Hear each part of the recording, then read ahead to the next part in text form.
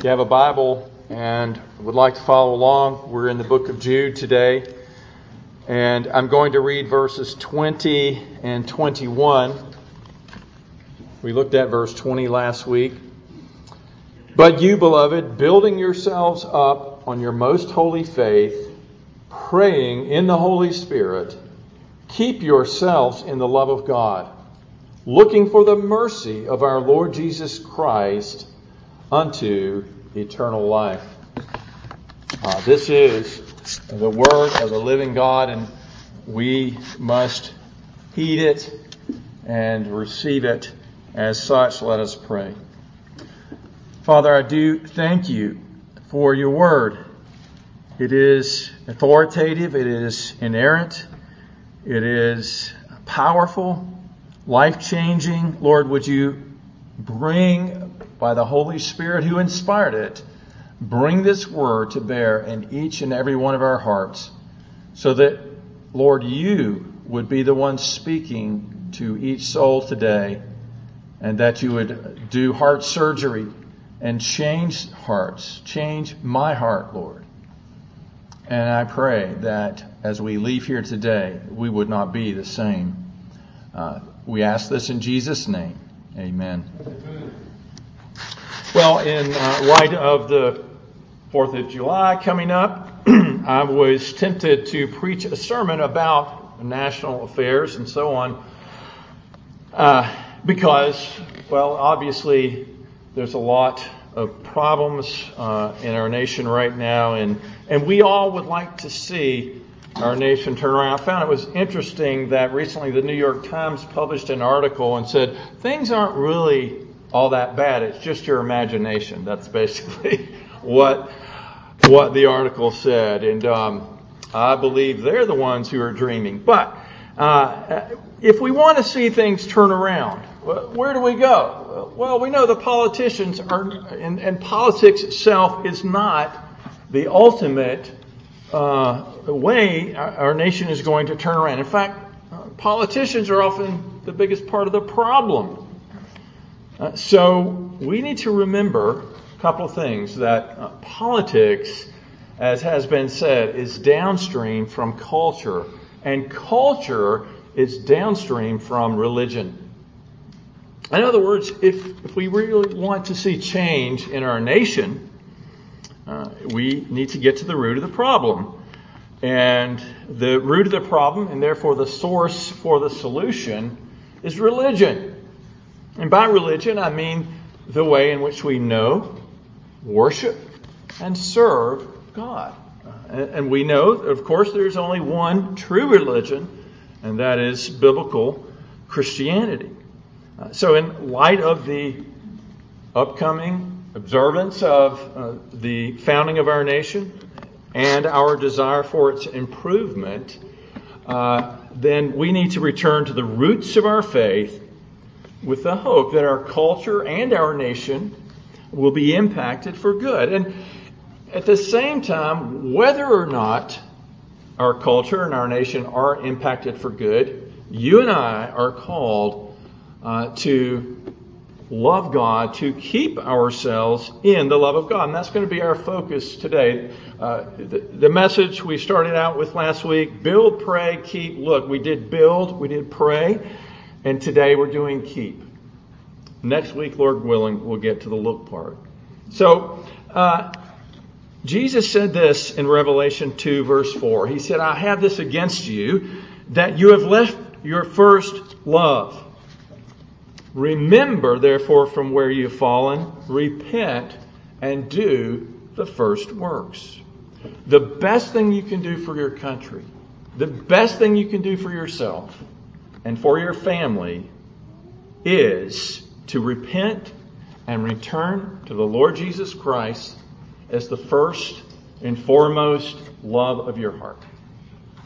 Now, that leads us to look at verse 21a this morning. And we're looking at the first half, which says, keep yourselves in the love of God.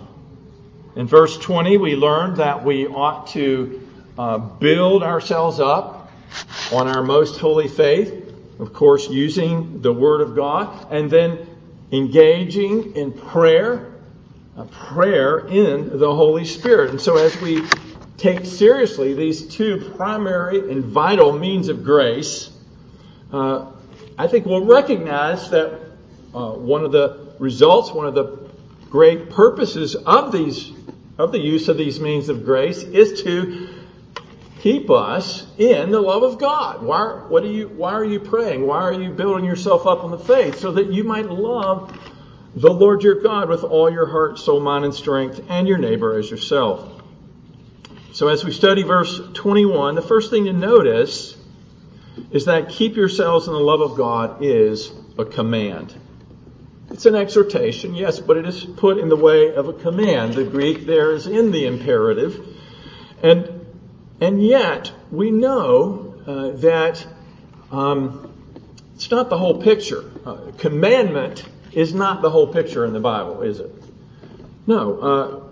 If it weren't for the grace of God and the love of God working in our own hearts, first, we would never do any of the commandments of God. We would only break them. But in 1 Peter 1:15, it says that we are kept by the power of God. And in Jude verse 24, we're told that God is able to keep you from stumbling. So that means you just let go and let God, right? Well, that's not the way Jude put it. Jude says, keep yourselves in the love of God.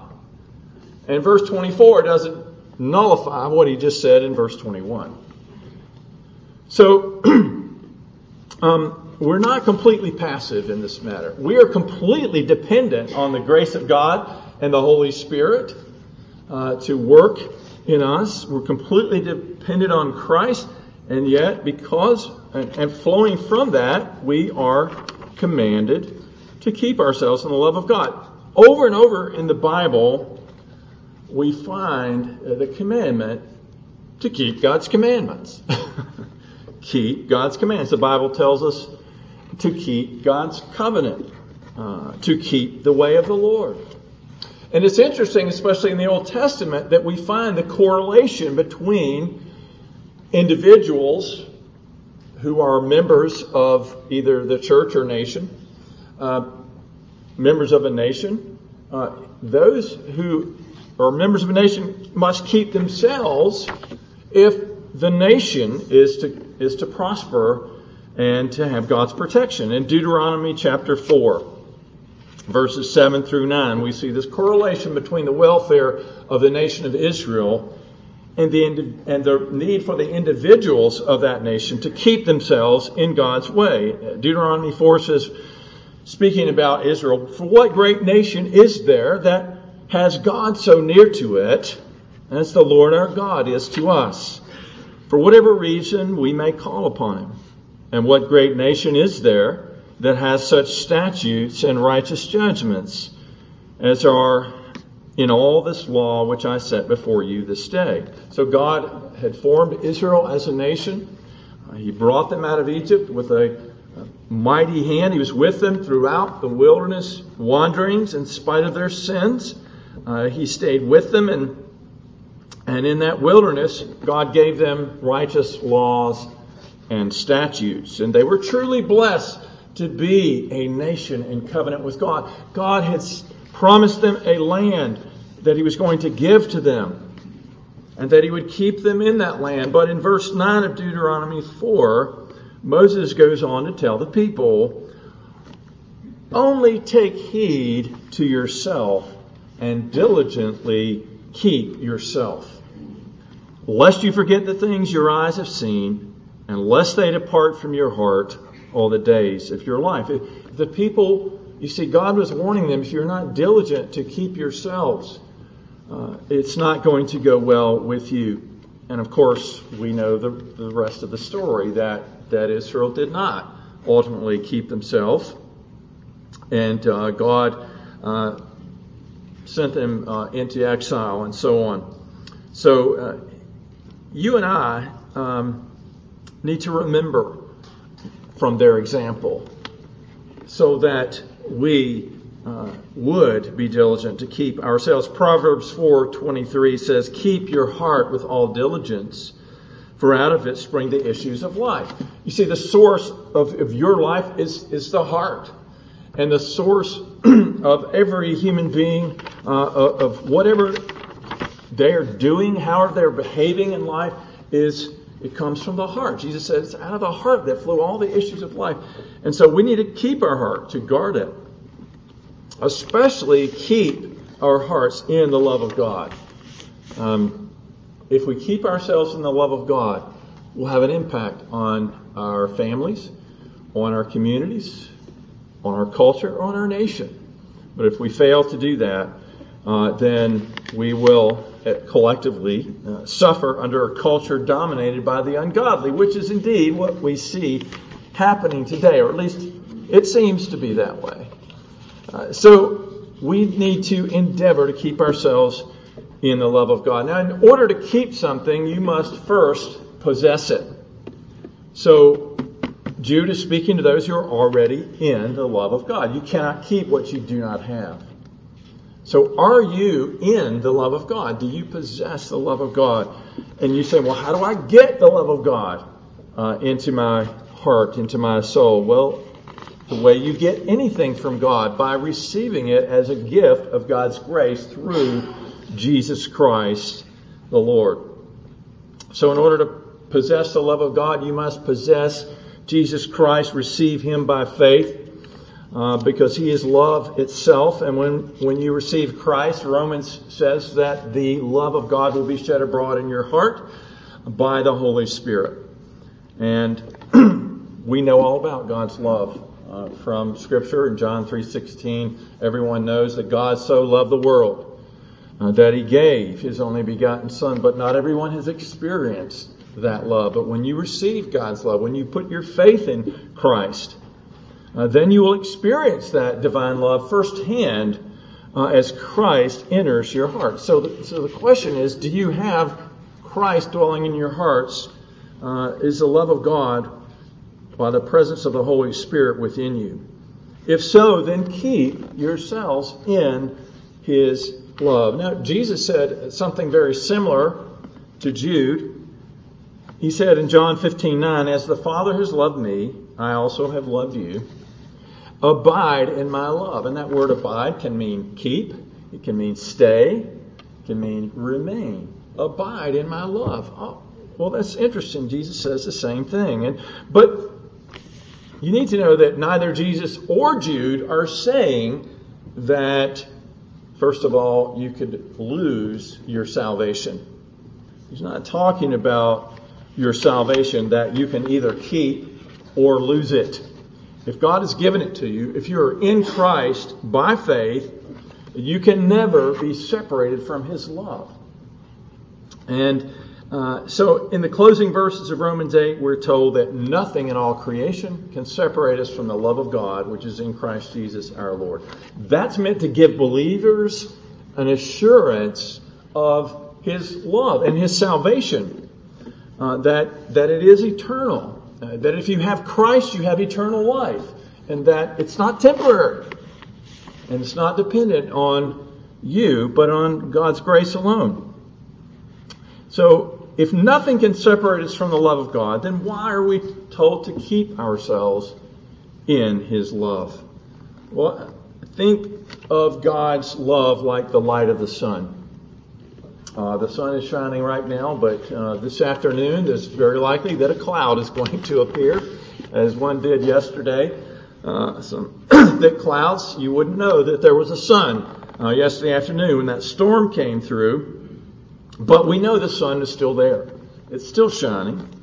We just don't experience it. We don't see it. It continues to shine even though it's covered up. But you see, God's love is always there in the life of a believer. And sometimes our sin and sometimes circumstances may cloud the experience of His love, the warmth of that love. But that doesn't change the fact that God does love us. God's love is not removed from us. even when we sin. After all, He demonstrated His love for us, and that while we were sinners, Christ died for us. He loved us when there was nothing but sin to love, in a sense. Nothing but a sinner, rotten sinner through and through, and yet God loved us. That's amazing. Well, if Christ died for you and you've received Him and you've begun to grow in the grace and knowledge of the Lord Jesus Christ, then you're in a far better state than you were, and yet you still sin. And of course, God does not stop loving you. Now, you may lose temporarily the experience of that love, but it doesn't change the fact that if you're in Christ, God always loves you. In fact, He's always loved you. He's loved you with an everlasting love. He's loved you from before time began until the end of eternity, which there is no end to eternity. So, in other words, keep yourselves in the love of God. Stay in the sunshine as much as you can. You know, doctors say it's good, it's healthy for us to get out in the sun. Not too much, but if you stay indoors all the time, it's not that good. So spiritually, stay in the sunshine of God's love. That's what He's saying. Keep yourselves exposed to God's rays of love. But how might we lose the enjoyment of God's love? First, by being careless in our walk with the Lord. The opposite of being careless is to be watchful. Jesus said, watch and pray, that you may not enter into temptation. So, those who are watchful are careful to guard their hearts so that sinful desires and allurements of the world don't take hold there.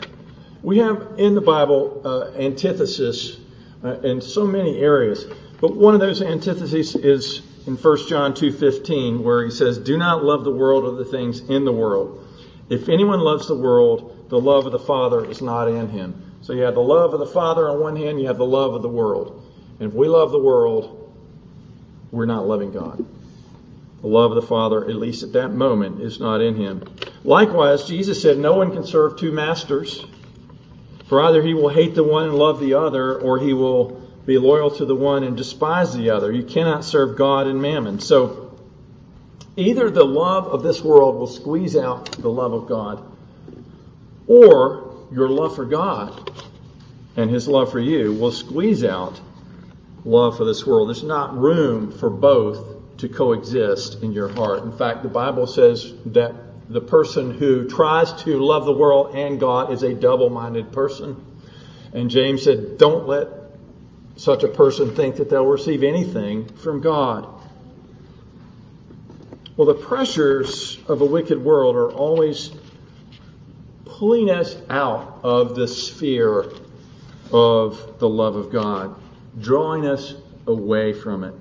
Jesus said this in Matthew 24:12. He says, because lawlessness will abound, the love of many will grow cold. He was talking about a future time. Because lawlessness will abound, the love of many will grow cold. It does seem that lawlessness is abounding today, and therefore we need to be on guard against our love growing cold. And according to the previous verse in Matthew 24, in verse 11, the lawlessness that Jesus was referring to was on account of the false prophets who would rise up and deceive many. Now, Jude, if you've been with us, has been talking mainly about false teachers and our need to contend for the faith once for all delivered to the saints, and to be discerning about these false teachers, these false prophets that Jesus warned us about. That false teaching leads to lawlessness, which leads to our love growing cold. You see the connection there. And he says, Jesus says, the love of many will grow cold. Now, many doesn't mean all, does it? You and I can be an exception by the grace of God, so that if we are diligent to keep ourselves in the love of God, it is not likely to happen to us. But again, not without being diligent. So false teaching and lawless living will, if it gets into the church, it will cause even the love of Christians to grow cold in their love for the Lord. And it's also true that if you lose your first love for the Lord, you'll become more susceptible to false teachers. So if you love God, you will not love false doctrine because you know what it is. It's not of God, and you know where it leads to lawless living. And we talked earlier, to keep the commandments of God is all about love. So lawlessness, breaking the laws of God, cannot be loving at all. So sin, the pressures of the world, can dampen our love for the Lord. But not only do we need to guard against the negative influences around us, but we need to positively keep ourselves in God's love. And in order to do that, it is helpful to remember the experience of His love when you first came to Christ, or when you were really awakened to His love in your hearts. It was His love for me as a lost, hell-deserving sinner that first awakened me and drew me to Christ. It was His love speaking through others who dared to tell me about this love of Christ that drew me. It made me want, when I saw what Christ had done for me, it made me want to love Him in return. I also think of the parable of the prodigal son. Right? The father had two sons, and the younger son wanted to leave home to take all that was coming to him and just get out of there. Now the father loved both of his sons, but this younger son left. But later, when he had lost everything, he realized what he had lost. And not just the goods. He lost the love that he experienced in his father's house. And so he realized that, and he went back and he returned home. And sure enough, what did he find? He found his father running to meet him with open arms. That's the love of God. And so they put a robe on him. They put a ring on his hand. They put sandals on his feet. They killed a fatted calf, and they ate and made merry. And so that same love that drew the prodigal back, I'm sure it kept him there at home. Now, we don't know about the older son. I guess he probably stayed around, but if we read about him, there wasn't any love in his heart. But you see, the love that drew us to Christ at first, let's remember that love. And that same love will keep us close to the Lord and His love as we move on. But why should we strive to keep ourselves in the love of God? Because one reason is because of all the virtues of the Christian life, love is the greatest. As 1 Corinthians 13:13 says, now abide faith, hope, and love, these three, but the greatest of these is love. And so the Bible even says God is love. Now He's more than love, but He is love. God is also eternal. He's everlasting. And that means God's love is everlasting and it's eternal. Why keep yourselves in the love of God? Because it is what we owe to Him. It is His due. As I said, all of the commandments can be summed up by saying to love the Lord or to love your neighbor. And of course, we love God because He first loved us. Now, to love God is our duty. That's one reason why we should keep ourselves in His love, because it's our duty. But it's much more than that. It is our delight. It's the delight of a Christian. If loving God is not your delight, if keeping His commandments is not your delight, then pray that God would change your heart. But all true believers love the Lord. But if we don't keep the fire of that love burning, it will diminish. It will grow weak. So we need to keep ourselves in the love of God, because another reason is because love is the source of every other virtue in the Christian life. Only those who love God are going to be zealous for His honor and for His glory. Only those who love God are going to care to serve Him and to live sacrificially for the Lord.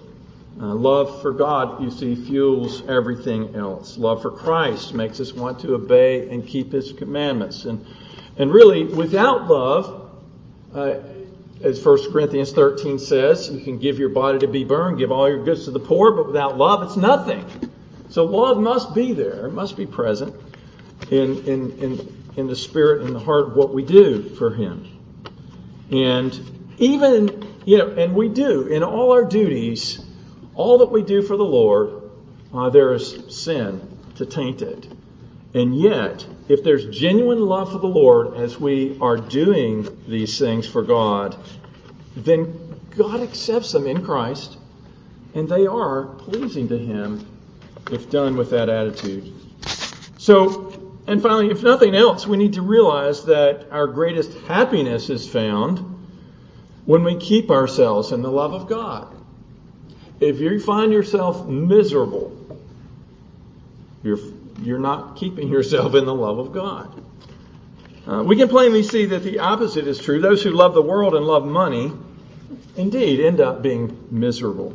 Solomon's own experience verifies this. He had everything money could buy. And yet, what did he say at the end of it all? He said, it's all meaningless, it's empty, it's vanity. So, when we love God, when we put Him first, then all things fall into place for us. When we put ourselves first, then we lose the happiness that we think we'll gain. And here's the way Jesus put it. And this had an impact on me when I was considering Christ, when I was under conviction. He said, whoever desires to save his life will lose it. But whoever loses his life for my sake will find it. I was afraid that if I surrendered my life to Christ, that I was going to lose everything and I wouldn't be happy anymore. The very opposite is true. Well, if we're to keep ourselves in the love of God, there are several things to help us along in this endeavor. And we've already talked about the need to build ourselves up in the Word and the need to pray in the Holy Spirit. So I'm not going to go back over those two things. But first thing we can do is to meditate on the character of God, specifically His attribute of love. 1 John 4:8 says God is love, and yet the full verse there, that's just the end of 1 John 4:8. The full verse says, He who does not love does not know God. And so if there's a lack of love being expressed in our lives, it's partly due to the fact that we don't know God as we ought to, specifically know Him as the God of love. If we truly understood and knew Him through meditating and studying and praying through this idea of God's love, then we would be more likely to imitate that and become loving ourselves. So it is God's nature to love. And remember this too, that God, if you have been born again of the Spirit of God, He's given you a new nature. That new nature is created, you've been created in Christ Jesus to love. It is a nature that God has put in your heart, a nature of love. And so when if you're not living a life of love, you're going against not only God's nature, but your own new nature in Christ. And of course, we will keep ourselves in the love of God as we remind ourselves, as we reflect often on the greatest display of love the world has ever seen. The coming, the incarnation, the life of love and the death of our Lord Jesus Christ on the cross for sinners. Ephesians 5:2 says, and walk in love. Why or how? As Christ also loved us and has given Himself for us, an offering and a sacrifice to God for a sweet-smelling aroma.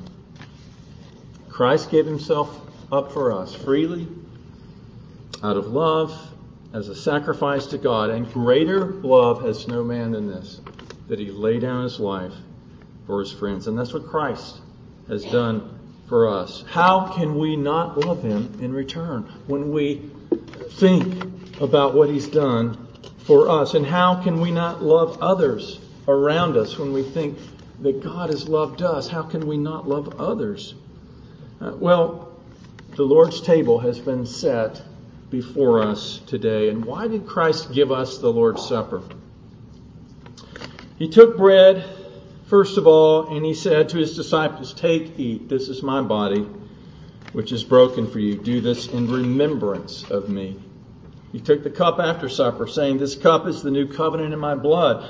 This do as often as you drink it in remembrance of me." You see, the reason why he gave the Lord's Supper is so that we would remember what he did for us.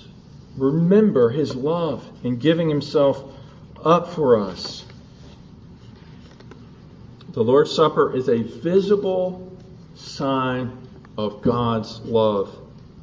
It is a tangible reminder of the deep, deep love of Jesus. It is a time for us to come and feed upon Christ by faith, to be nourished by faith, and to commune with the risen Christ, the one who loves us, and to commune with him in our hearts. So come to the Lord's table today to see his great love for sinners. Come to the Lord's table and experience and see his great love for you.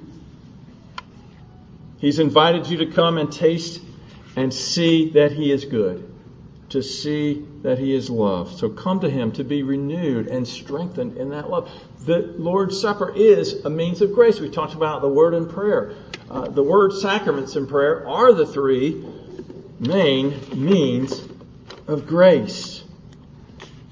Here's how Paul put it in his prayer for the Ephesians, and I'll close with this: that Christ may dwell in your hearts through faith, that you, being rooted and grounded in love, may be able to comprehend with all the saints what is the width and length and depth and height, to know the love of Christ which passes knowledge, that you may be filled with all the fullness of God. So I'm going to ask the elders now if they would please come forward as we come to the Lord's Supper.